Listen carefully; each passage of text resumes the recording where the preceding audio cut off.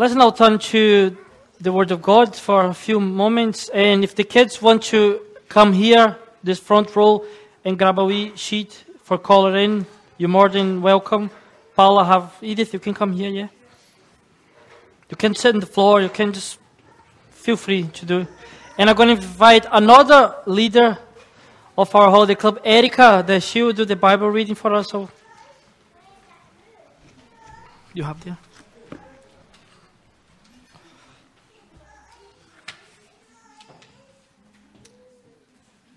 Jesus feeds the 5,000. Sometime after this, Jesus crossed to the far shore of the Sea of Galilee. That is the Sea of Tiberias. And a great crowd of people followed him, because they saw the signs he had performed by healing the sick. Then Jesus went up on a mountainside and sat down with his disciples. The Jewish Passover festival was near. When Jesus looked up and saw a great crowd coming towards him, he said to Philip, "Where shall we buy bread for these people to eat?" He asked this only to test him, for he had already had in mind what he was going to do. Philip answered him, "It would take more than half a year's wages to buy enough bread for each one to have a bite."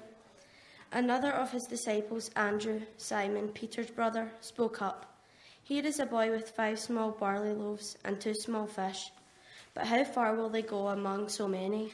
Jesus said, have the people sit down. There was plenty of grass in that place, and they sat down. About 5,000 men were there. Jesus then took the loaves, gave thanks, and distributed to those who were seated as much as they wanted. He did the same with the fish. When they all had enough to eat, he said to his disciples, "Gather the pieces that are left over. Let nothing be wasted." So they gathered them and filled 12 baskets with the pieces of the 5 barley loaves left over by those who had eaten. After the people saw the signs Jesus performed, they began to say, "Surely this is the prophet who is to come to the world." Jesus, knowing that they intended to come and make him king by force, withdrew again to a mountain by himself. Thank you, Erica. She was a bit nervous on doing, but she did great, so thank you very much. So this is a very well-known passage, and we were studying this passage with the kids too, so I thought it would be quite good for us grown-ups to have a deeper look in this passage quickly. And in our scripture reading here that Erica was reading for us, we see a crowd of more than 5,000 people overwhelming Jesus and his disciples. And Jesus there, he taught them and healed their sick. And at the end of the day, they became hungry. So he took 5 small loaves and 2 small fish and miraculously multiplied them. And there was enough food to feed all the people. And we still have 12 baskets of leftovers. So it's just a splendid miracle, isn't it? Fantastic. In verse 15 says that Jesus' popularity just skyrocketed because of this miracle. And in fact, John tells us in this passage we just read that the crowd intended to make Jesus king by force. So it's a very well-known passage, but today we want to note what took place before Jesus passing out the food. We want to know that before passing out the food, Jesus gave thanks. And it's a very curious thing. Jesus gave thanks. And his thanks here, in fact, is a prominent part of the story. It's a very important part of the story. The Bible tells us that after the 5 small loaves and the 2 fish were given to him, verse 11 says that Jesus took the loaves, and when he had given thanks, he distributed them to those who were seated. He gave thanks. And even more striking in John's account is the next day in verse 6, where Jesus says that other boats from Tiberias came near the place where they had eaten the bread after the Lord had given thanks. Again, the same mention of the Lord giving thanks. So in reminding us Jesus' miracle, the gospel writer here wants to make sure that we realize it happened after Jesus had given thanks. Jesus gave thanks, then he broke the bread, then he distributed them. So, what is the point? What's the point of all of this? The Bible clearly wants us to realize that Jesus was a thanker. I don't even know if this is a word, but you know what I'm trying to say. Jesus was a thanker. He thanked God for the food he was about to give to that hungry crowd. And we might think of that he, of all people, didn't have to do this. After all, Jesus was and is and always will be God. And every good thing, as we know, comes only from the hands of God. So here we see God the Son, through whom all things were created, giving thanks to God the Father. So it's an intriguing picture of one person of the Trinity giving thanks to another person of the Trinity. It's amazing to see it. And the story in front of us is not the only time we see Jesus doing this. Another example, and if you remember 2 weeks ago we were reading this passage, is when Jesus established the Lord's Supper. In Luke 22 we are told that when Jesus took the bread at the Last Supper, he gave thanks before passing it. And the same was true for the wine. He gave thanks just before giving it to the disciples. So my question for this morning is, why did Jesus do this? Why did he give thanks to God? And my friends, Jesus gave thanks because he could see beyond the material to the spiritual. It's really interesting. Jesus gave thanks because he could see beyond bread and fish to the God who provided the bread and fish. To Jesus, even the smallest crumb of food was not trivial. It's not trivial, my friends, but pointed back to its maker and giver. And this is not only true for bread and fish, but for every good thing that we might enjoy. All things point beyond themselves to their maker and giver. And by giving thanks, Jesus showed us the intimate connection between the spiritual and the material. But I know that this runs contrary to especially two things today. First, this runs contrary to the many people we know who never see anything spiritual in life. And I'm sure we all know loads of those people. People who see life completely one-sided. People who see material things as the sum total of life. And second, this runs counter to the many people who put a wall of separation between material things and spiritual things. And according to these people, my friends, cars, tomato, steak, turkey, milk, and broccoli, and everything I could name here, are totally separate from religion, faith, prayer, God, and worship. Religion is religion, say these people. And the only place it belongs is in the church. There's no place for it in education, government, and business, and even in our personal lives. Religion is religion, says these people. And the only time it can or should be practiced is Sunday morning in church, says these people. Certainly it must play no role in public life. But brothers and sisters, dear friends, we need to realize that our entire life is part of a spiritual realm. We need to realize that the material and the spiritual are related. And I think of the words of the Apostle Paul. 1 Corinthians 10:31 says, "So whether you eat or drink, or whatever you do, do all to the glory of God." But let's go back to your passage. Jesus takes food in his hand, right? And by giving thanks, he announces that that food there is from God. In giving thanks, Jesus invites us to see the spiritual behind the material. In giving thanks, Jesus invites us to break out the pattern which says God has nothing to do with day-to-day life or day-to-day concerns. Jesus' thanksgiving shows us that whether we admit it or not, our lives are tied in and tied to and tied with God.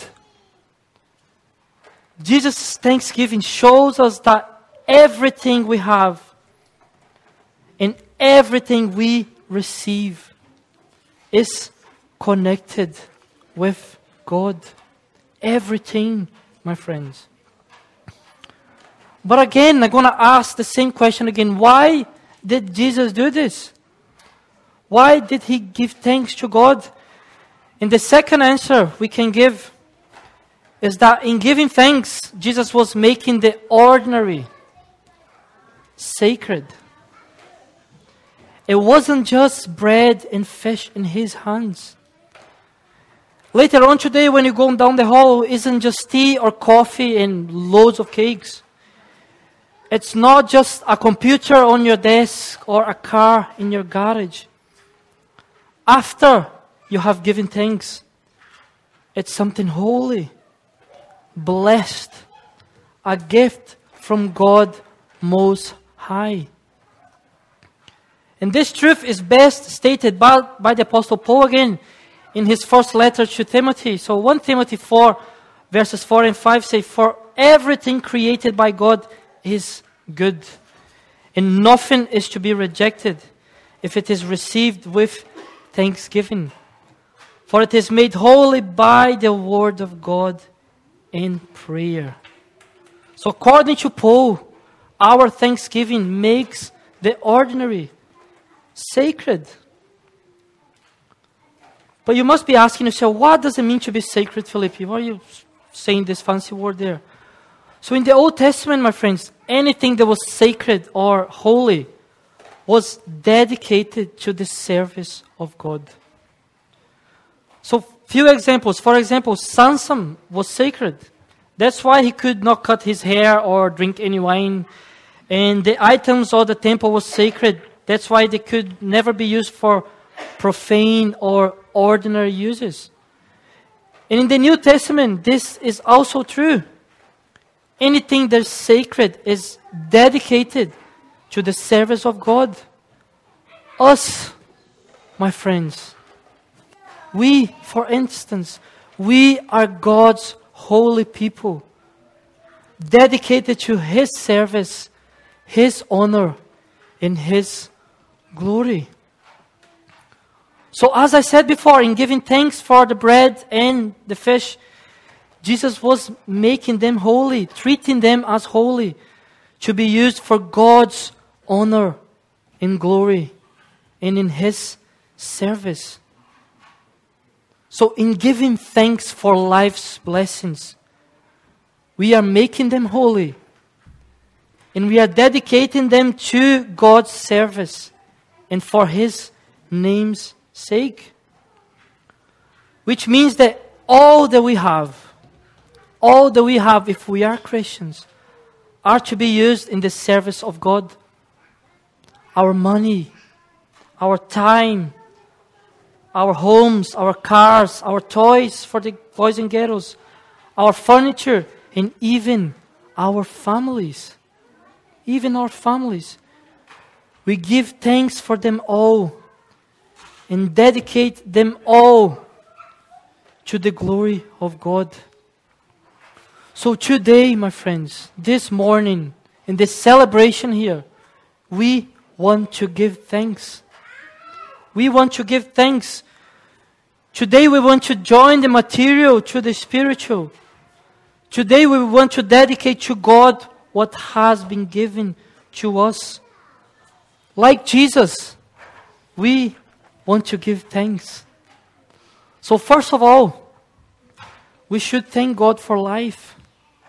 We should all give thanks to God for life. He has made us and formed us. Only in Him we live and move and have our being. Only in Him we have the ability to think and enjoy and respond and wonder.